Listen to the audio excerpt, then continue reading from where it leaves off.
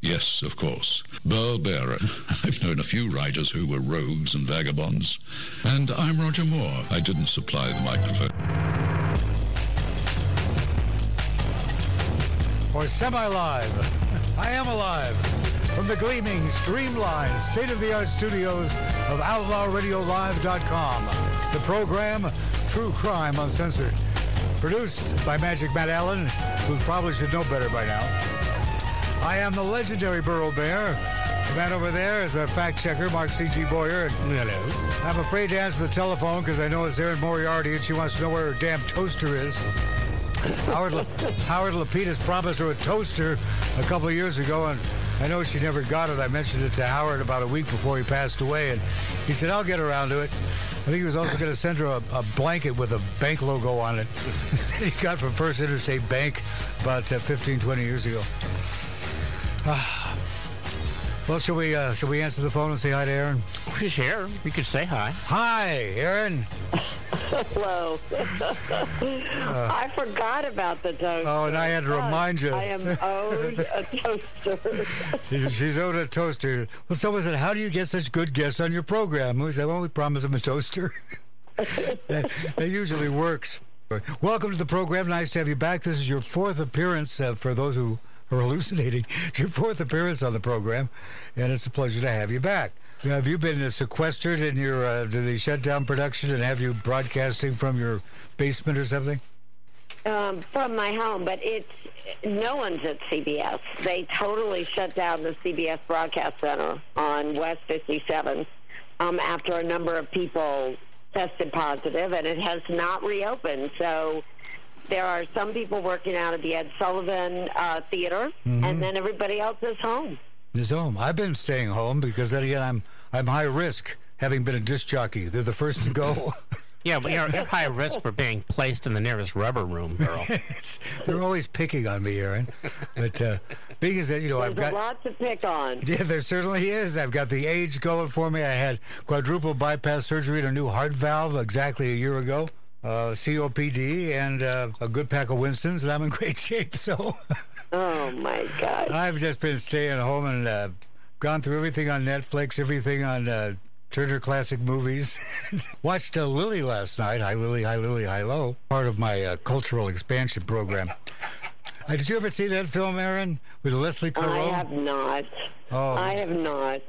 No, that's a tragic story. 1959. Leslie Caron and Mel Ferrer. And some puppets. Film, actually, I think it won something like, best film with Leslie Caron and Mel Ferrer. Puppets were awesome. Yeah, the puppets were awesome. Career, of course, we know has been awesome. And I remember the first time you were on the show, I think you'd been somewhere real exciting, like Vietnam when the Tet Offensive was going on or something like that. Not Vietnam, but I did go to the war. Do you remember that? I did go in 2003 to Iraq. And were they forthcoming with what was... a long time ago. What? Were they forthcoming with what's going on news-wise? I mean, here are our big plans for an assault. Did they come out and tell you what was going on? Oh, remember. It almost seems quaint now when you look back on that and how much initially we accepted from the government, and then when you went there and realized that the story was a little different than what we've been hearing. Yes. It kind of threw you a bit, huh? Oh, it did. And then you wonder why there are these reporters now who question everything from the current occupant of the White House. It's a tradition.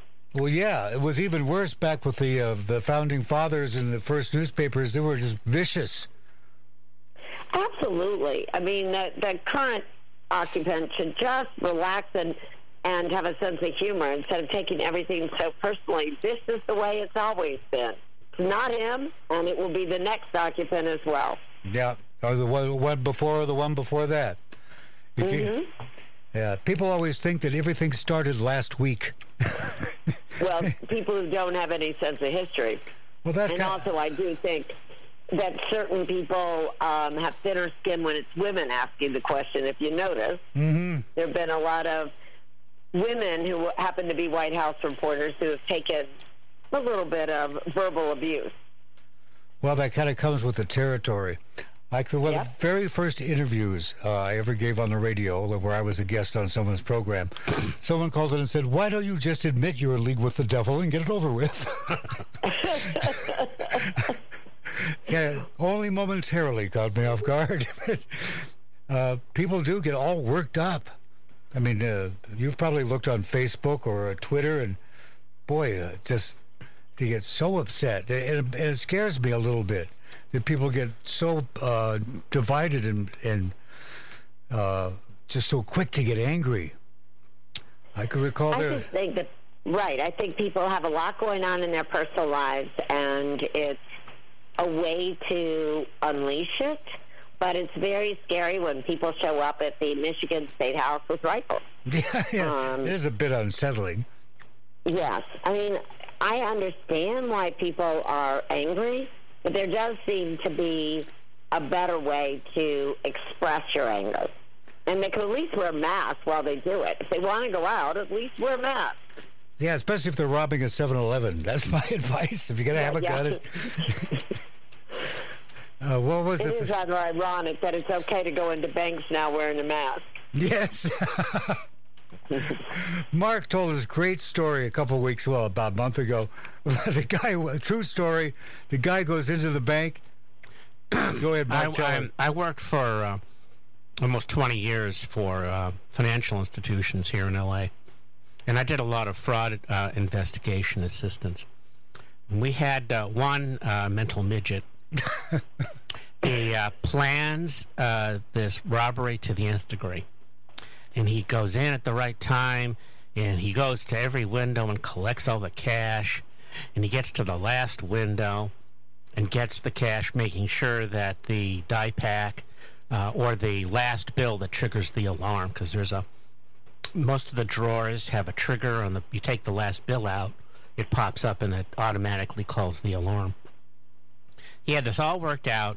He gets all the cash, and he hands it back to the teller. And the teller is bewildered. Yes. I'm bewildered. And he says, "Please count it." So she dutifully counts all of the cash, and then he said, and hands her a deposit slip. And with his account number. No way. True story. And she fills it out, and he says thank you and leaves. They'll never catch him. Oh, my God, that's a great story. It's a true one, too. I mean, just you can't make up how stupid some people are. Oh, I got God, so many of these people that they just don't have everything in the right place to be a criminal. In your career, and you've interviewed a heck of a lot of people, and I'm sure you've encountered a wide degree of stupidity. Well, it's almost, I don't know if it's stupidity. I think it's more sociopathy, where there are people who actually think if they say something, you have to believe it. And I think there are people who have the nerve, even after committing a crime, to go and do a television interview and think that you're going to believe what they say. Yeah, I saw what's it called, the car that they have set up for people to steal so they can catch them when they steal it. And they're pulling the guy out of the car, and he's going, "I'm not here." But that's more true than you believe. It's very interesting to me, the egos of these individuals who commit crimes and still think that they can outsmart the other person in an interview. And it usually doesn't work that well. It's like what the psychopaths always want to defend themselves in court. And that's a scary one. Of course, we had here, I don't know if you remember, here in Los Angeles, we had the Center for Constitutional Law and Justice right after the Rodney King verdict.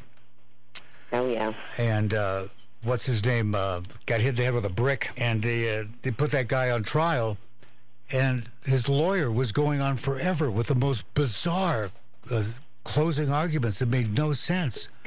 And his boss finally goes and looks at his resume, and it says that he did some colonization of the moon and did some mining expeditions on Mars. So it goes down, they fire the attorney, and then have to ask the guy who's on trial, what do you want to do now? He says, well, I'll just stick with the same guy because we're already gone through this whole thing. Of course, they had to declare a mistrial and, throw the whole thing out. Well, the whole world is watching on TV because it was covered. Some pretty great trials, you have to admit. Unfortunately, the pandemic interrupted the latest Sturz trial, where I just don't know why there is a defense since they've admitted he wrote the cadaver letter. So where does he go with that? You can't make this stuff up. He wrote the cadaver letter. The letter says where to find Susan Berman's body. And yet he didn't do it. He just happened to drop by her house, find her dead, and then send a note to the Beverly Hills cops. Yeah. There just doesn't seem like a very powerful defense there. Well, sometimes you just got to think of something on the spur of the moment. I guess. And then you have the situation where the people are blatantly innocent, were out of town at the time, and yet they still wind up convicted. Or they'll have a second trial, and they'll bring in all these witnesses that say, he was at a family reunion 75 miles away. You go, no, we don't believe it. My favorite, however, is the prosecuting attorneys who say, we didn't need DNA to convict him. There's no reason to look at the DNA now. Well, that happens, though, all the time. And one of the most astounding cases right now is Lamar Johnson's case in Missouri. Tell me about that. Lamar Johnson was convicted of murder. Mm-hmm. And the Innocence Project, the Midwest Innocence Project, decided to take the case. And they uncovered a lot of new evidence to indicate that he didn't do it, and they knew who did. And so then they take the case to the DA's office, and it's a new DA. She investigates the case and reaches the same conclusion. He's innocent. So now you have the defense and you have the prosecutor's office both saying this man's innocent. They both go to court to have his conviction overturned. And the Attorney General's office in Missouri walks in and says, no, there's no procedure for this. And the judge had to go along with it. There's no procedure in law, in the appellate system, for someone who happens to be innocent for both the defense and the prosecution to go in. You have to file a habeas. You have to file. So this man, Lamar Johnson, is still sitting in prison while the Missouri Supreme Court decides whether he can be released when there's no procedure to release an innocent man. I'm not making this story up. That is insane. I remember a case some years ago we had on the show where the individual was innocent, and now everyone knew he was innocent, and they brought it to the judge to get the case overturned, and the judge's specific comment was, and I quote, the fact the man is innocent isn't sufficient to overturn the conviction. Wow. I'm not surprised. You don't remember true. that, Pearl? That's a notable quote. Yeah, but it's true, and that's really one of the things that I keep running up against. When you go to law school, you don't really spend a lot of time on appellate law. But since O.J. Simpson's trial, when DNA really was first used, not successfully in that case, but was used, since then it's indicated that there are far more wrongful convictions than what we knew. But the problem is the appellate system has not kept up with it. And so in some states like Missouri, if you can prove you're actually innocent, that is not a reason to get out of prison unless you're on death row. If you only have life without parole, you cannot get out. If you're on death row and you can prove you're actually innocent, then you can get a hearing. What is there any thought? What's the thought process behind that? What is the justification? Has anyone ever explained to you why that's okay? Well, the Missouri legislature's never fixed the law. It's all law that's been built on judicial decisions, and for some reason, the Missouri Supreme Court has never taken it on and tried to resolve that issue. But right now in Missouri, if you can prove that you're actually innocent and you're on death row, you have a much better chance of getting out than if you're in prison without a chance for parole, which to me are basically the same thing. It's nuts. Is the governor available? Has the authority to grant a pardon? Oh yeah, I mean would, but that's not happening. Not in Missouri. So right now, in the case of in the case of Lamar Johnson, it's in front of the Missouri Supreme Court, which actually took the case on its own. I mean, it's going to get resolved, but in the meantime, during a pandemic, Lamar Johnson is sitting in prison. There was one here in California where 3 guys in a green Oldsmobile committed the crime, but they found out there was this black guy hiding in a garage down the road. He was a car thief, and he escaped. And they just stopped the whole thing of looking for the 3 guys in the green Oldsmobile and put it all on him. You're not talking about the Kevin Cooper case, are you? I believe so. Yeah, because he's still on death row. I've done several stories on him. There's no question. There were 5 people killed. It wasn't stolen cars. 5 people. Right. 4 people were killed. The 5th person was almost killed. Yes, so 7 were kids. And the 5th person, a young man, 3 of them were kids. And the young man who survived was 8 and a half, 9. And he said there were 3 people, 3 white people. Mm-hmm. And in the end, they convicted 1 black guy. There were 3 different weapons. There were 140 injuries done according to the medical examiner, within about a 4-minute period of time. But they said 1 guy did it. Yeah, that's so strange. Yeah, he was a criminal. Very recently, in fact, I think it was the previous governor, Jerry Brown, full of attorneys or whatever, went to him with all this and said, how about you let the guy out? And the response was, he was convicted of these horrible things, and if I let out someone who's convicted of all these horrible things, it doesn't look good. Well, I think there is some truth. He did allow some new testing, and so did Governor Newsom. He also ordered some new testing. The results are in, and they're inconclusive. Yeah. So I don't know really what's next for Kevin Cooper unless Governor Newsom, who's a little busy right now, orders an innocence investigation. And that's what Kevin Cooper's defense team is pushing for, is an innocence investigation. But he's been in prison since 1985, I believe. Yeah. I may have that year wrong. 83? Close, though, yeah. 1983, I believe. That's how, I mean, it's been a very long time. Wow. Have either of you been on a jury? But I was called every year. I know from my early 20s to middle late 40s, and I've sat in on 13 cases. I've been an alternate on 2. One of them is the most incredible story ever. I have found the jury system to work. Now it is a very small sample, and it is just the San Fernando Valley. It boggles my mind to hear of these instances where it is so clearly obvious the person wasn't involved. Anyone that has, any thoughts of any kind would be able to see through it. Yeah, but sometimes you get so wedded to your opinion, and this happens a lot in law enforcement, and every law enforcement person we've had on has said, yeah, that's right. They'll make a decision on who did it. And then they can't be swayed. Yeah, it can't be swayed. Right. I think what happens, like in the case of Crosley Green, which is a case I've worked on for a very long time, a man whose conviction has actually been overturned. It was overturned 2 years ago, but he's still sitting in prison because the state of Florida is appealing it. But what happened in his case, and you kind of understand why the jury then convicts him, is that they get people who have their own legal problems to testify against them. Mm-hmm.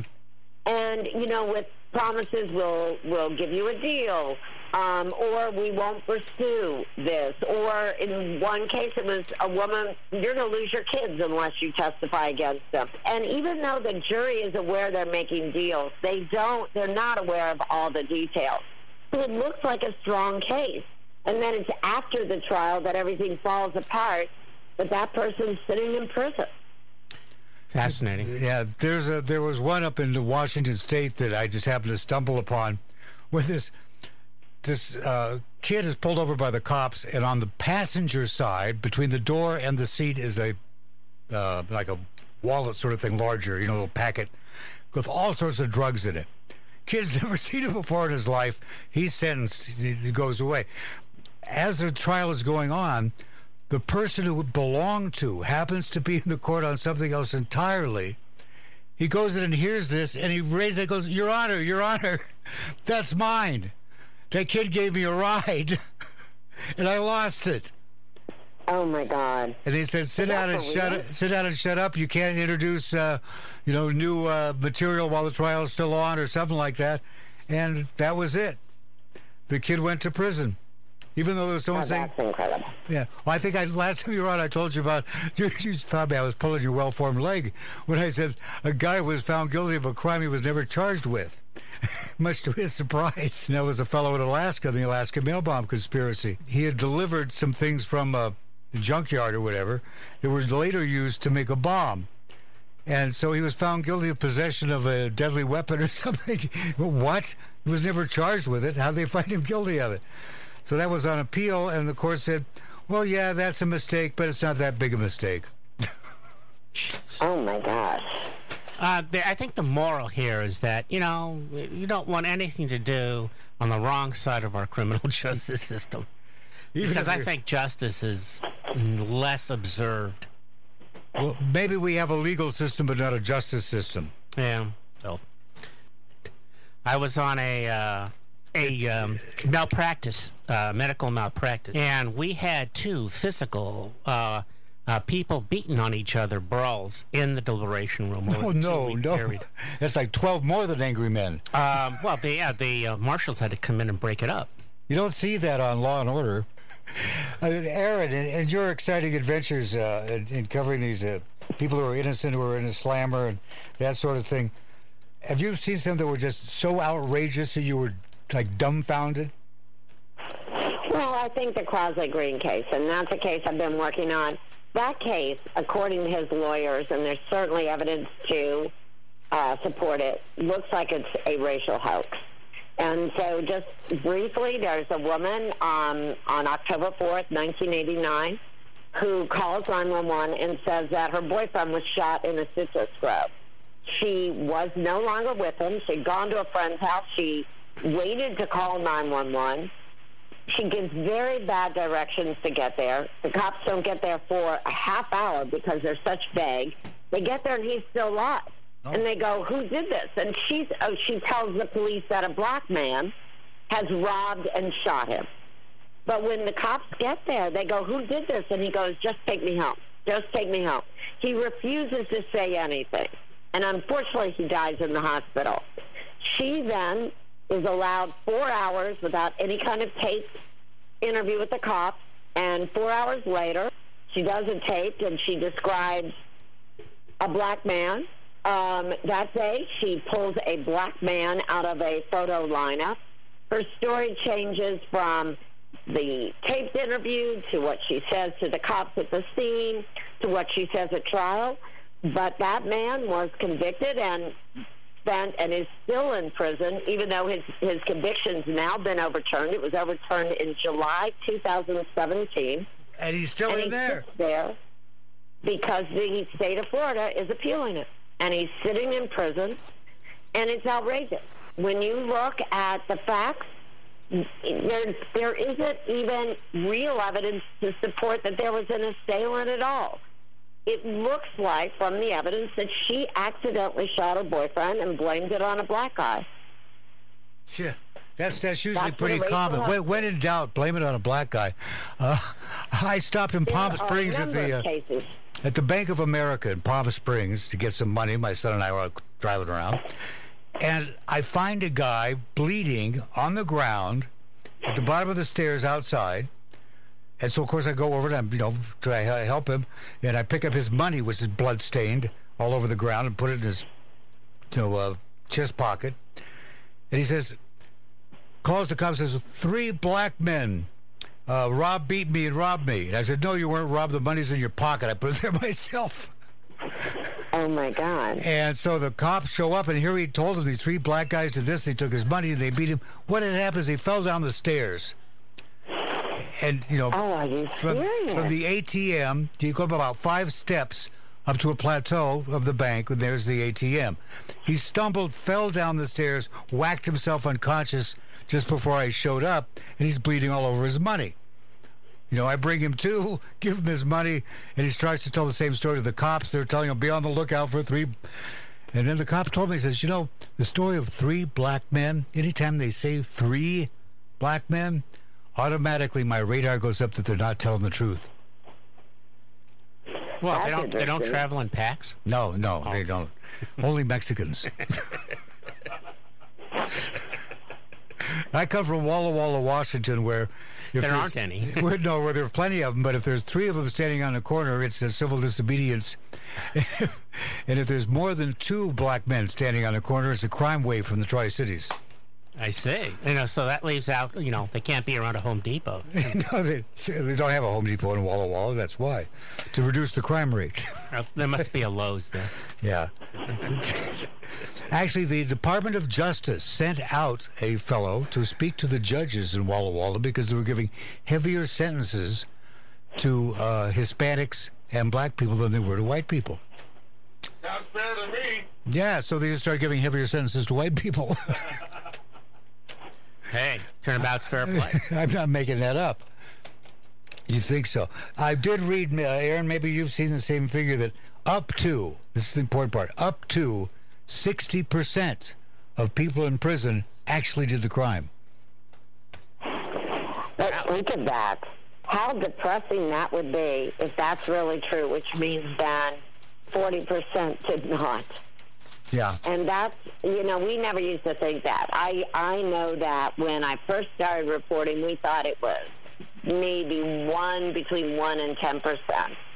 And I think that these forensic tests have indicated, there's all kinds of reasons. It's because of faulty eyewitness identification and testimony, coerced confession, bad cops.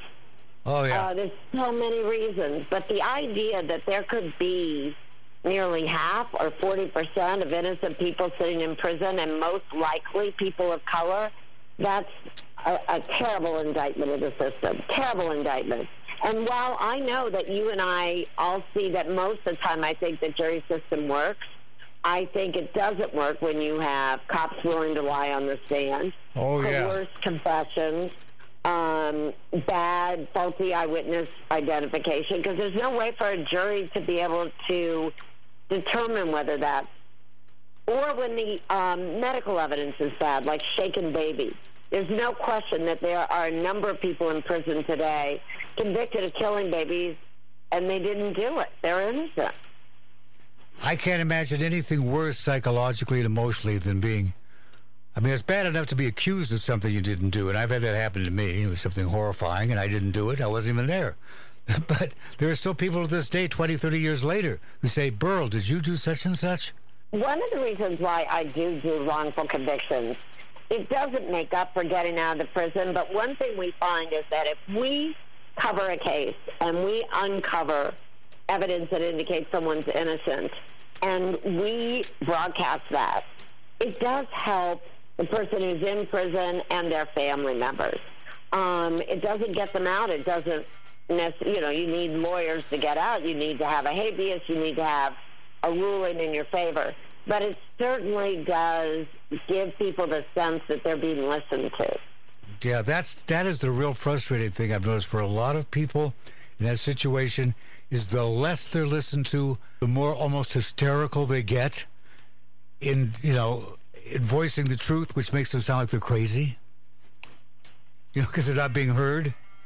And so they get even more emotional about it. It just starts going off the rails. Oh, that person's nuts. But it's because they're just so damn frustrated. Or you had a situation like Geronimo Pratt, 27 years, and most of it in solitary? And the FBI said, yeah, we framed him. Wrote him a check for $16 million or whatever it was. And the money doesn't make up for it. Oh, hell no. People are very damaged when they come out. And even people who have managed to separate themselves from the prison environment, intellectually or psychologically, they're still so damaged when they get out. That's Stephen Avery, which I'm sure you're familiar with that whole story. When he got out of prison, he went and put himself in like an igloo that was the same size as his cell. Back with Erin Moriarty. What have you got coming up on, even though this show is somewhat dated, for those people who are listening now, when you get back into production, do you have some hot cases coming up? Well, we're in production. It's not like we've stopped. And I'm still doing pieces for a show called CBS Sunday Morning. and not tomorrow, but the following Sunday, I'll have a piece on whether that remote learning, that distance learning, actually worked or not. And I think most people who are involved in it would give it a C or a D at most. It didn't work very well. It was something that wasn't planned well and wasn't executed well. So I'm still in production, and I'm doing a number of and actually they're possible wrongful convictions. Jane Dorothy case in California, and then a Ken Middleton case in Missouri.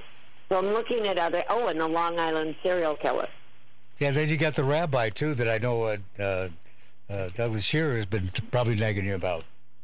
Oh, yes, and that's interesting that he's been on that case forever, right? Yeah, forever. And someone who actually did the crime admitted to it. And if somebody proclaims their innocence, nobody actually believes them anymore. You know what I mean? Yeah, the presumption of innocence seems to not be... Seems to have disappeared. Well, and I blame reporters for that, because I think reporters are too willing to take the word of a prosecutor. You know, I've asked every prosecutor that I've had on this show, have you been pressured to prosecute someone that you believed was innocent? And they all said yes. By whom? Who pressures them? Their bosses? Superiors. They're by their superiors. So let's say you're assistant DA or you work in the DA's office, and even though you believe that person is innocent, you go, no, come on, you can win this case. You can win it. You know, it's not about the justice, it's about the winning. But I'm noticing a larger number of prosecutors who are setting up review panels. And I think that's a really good sign. Even if they don't take all the cases, they probably should. That is recognizing that mistakes in their office may have been made. And that is a good sign, and that's a good movement. I kind of disagree with you. I think people do believe when someone says they're innocent. I see it online all the time. I see that when I do a story and I put on a compelling story and show why someone may be innocent, people care and get involved. Mm-hmm. And one of the best examples is Ryan Ferguson. I started on that case in 2005, and it was a young man convicted of killing a local sports editor. There was no physical evidence at all to tie him or one of his friends. And 10 years later, he walked out, and I believe in large part because there was a real outcry on Facebook. A lawyer, actually, he got a great new defense attorney who saw the story. And so I do think people, when they hear someone say and that there's compelling evidence that they're innocent, I think people do believe it. Well, I wish they believed it more. I'm working on one right now that was brought to me. It's going to be a future book that Frank Gerardo and I are doing. We have a situation where these mobsters, Russian mobsters, one of their family members is going to go to prison. And they're told, if you can get us some convictions on some cases, we'll credit them towards your relative so they don't have to go to jail. And they figure out, wow, if we could solve a murder, we could get him out. And so they allegedly set up a murder, framed this semi-retarded individual for it, and sure enough, their family member gets to go free, and this kid's still in prison after 18 years. Is that a California case? Yeah. And that's going to be a forthcoming book that Frank and I are doing. And what's the evidence against him? What did he get convicted on? How were they able to frame it? They set it up pretty good. I mean, they had it. They arranged the whole thing from the get-go. Who the victim would be, what they could convince this kid to say, what they could convince him to do, and probably kill two birds with one stone. Yeah, they got rid of somebody that was a nuisance and got their relative. It's the thing. That's the same thing with we call confidential informants. What's the difference between a confidential informant and a paid witness? In some cases, there's none at all. Yeah. Some are actually paid. Yeah. In Missouri, that is not unusual. There are cases where they're actually paid. Isn't that illegal? In some instances, it is not. It's been allowed. And what's interesting to me is as soon as I hear that a case is relying on a confidential informant or a paid informant, then I think there's something seriously wrong with a case like that. When you need to rely on that, there's a problem. And I got to tell you, maybe I told you this once before, but in Linwood, Washington, which is a little town up in Washington, the public defender is only there if you're going to plead guilty. I know that's astounding. So you have to pay for a lawyer? Yeah, if you just go with a public defender, you're screwed. And I asked them, I said, what the hell? I said, what is your rationale for this? He said, because people have enough respect for the law that they plead guilty.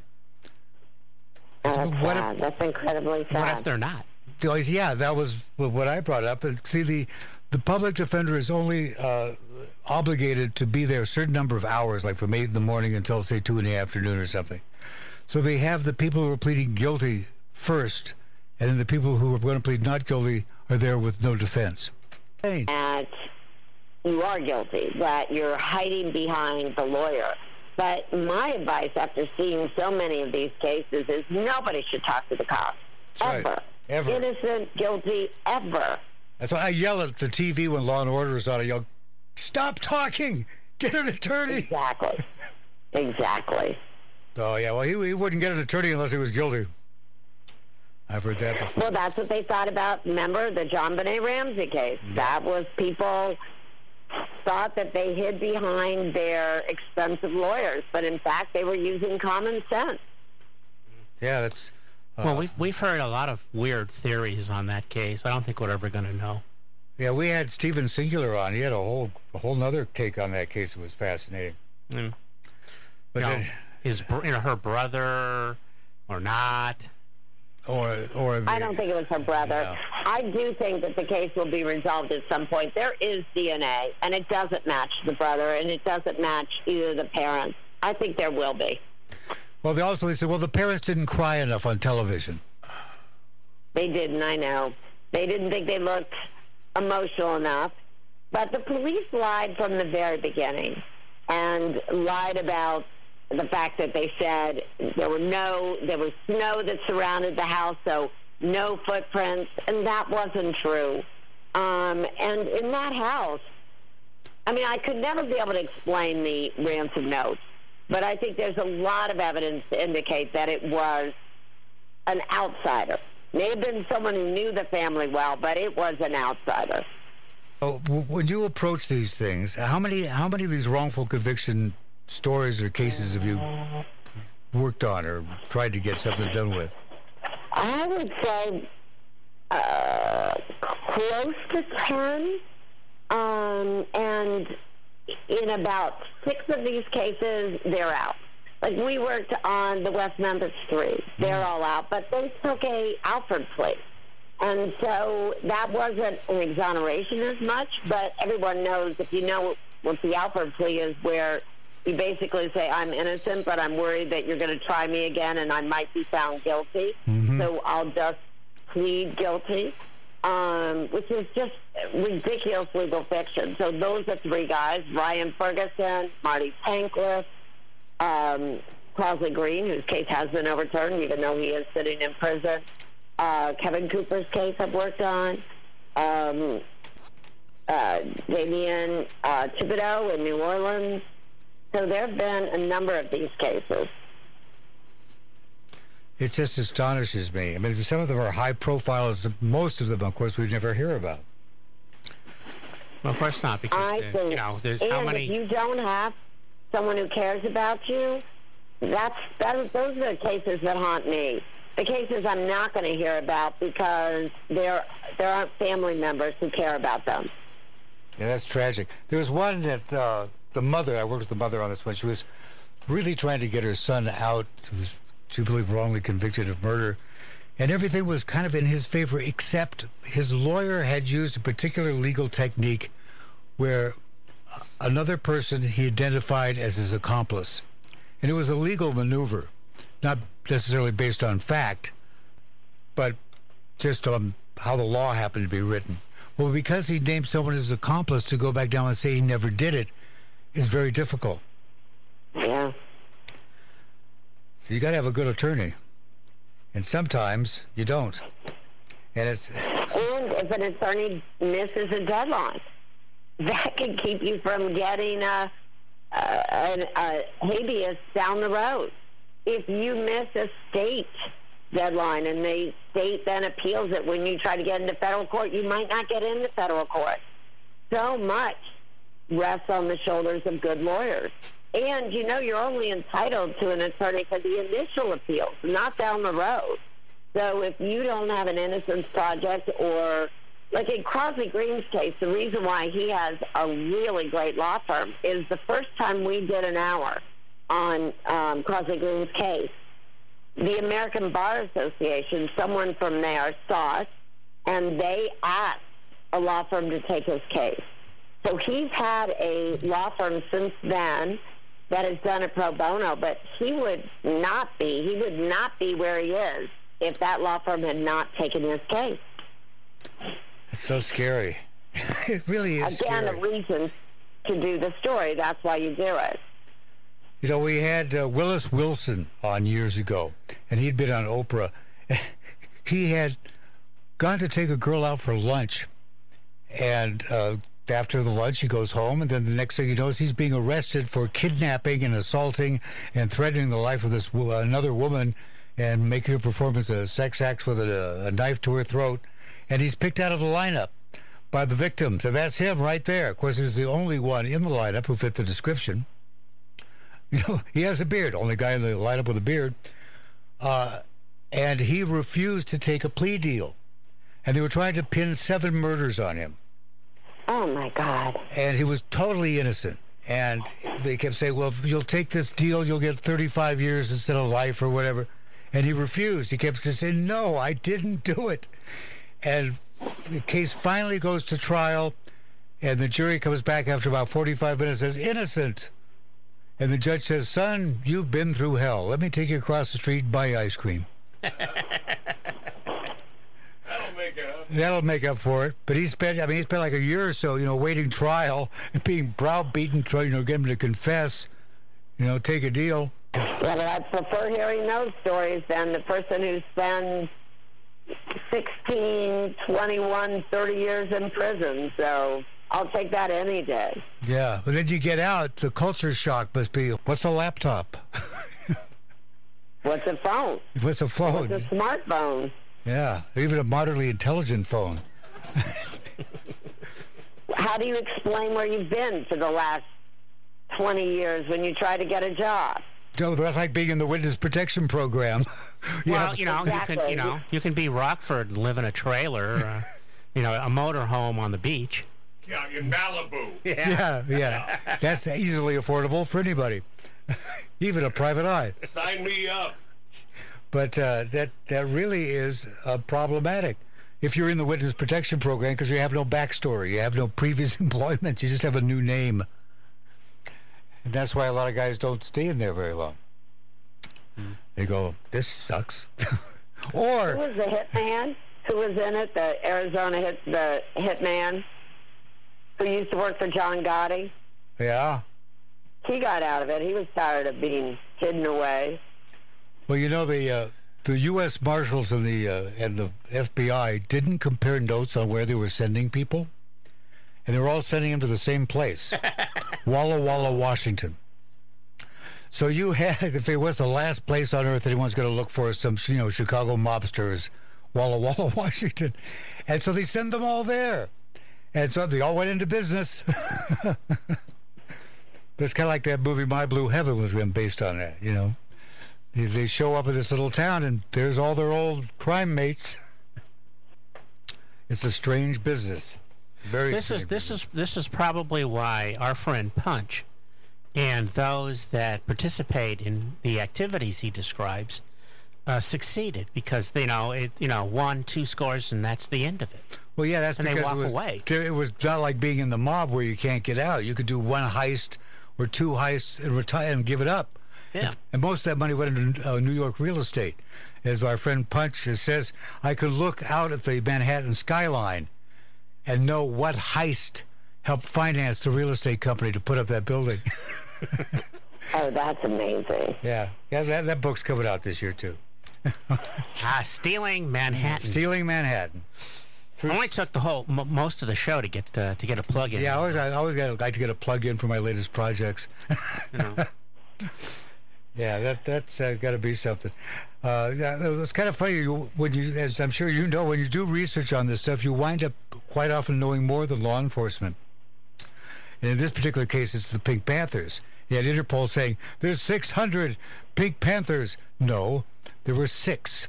Most of them are no longer living. There's about 2 or 3 left, and most of the people doing the heist are just hired hands. This is the role you play. They don't even necessarily know who hired them.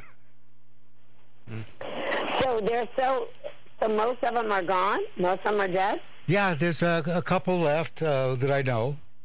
Well, you know, Punch's father probably. Yeah, Punch's dad. He's cooperated fully. Get this, Aaron.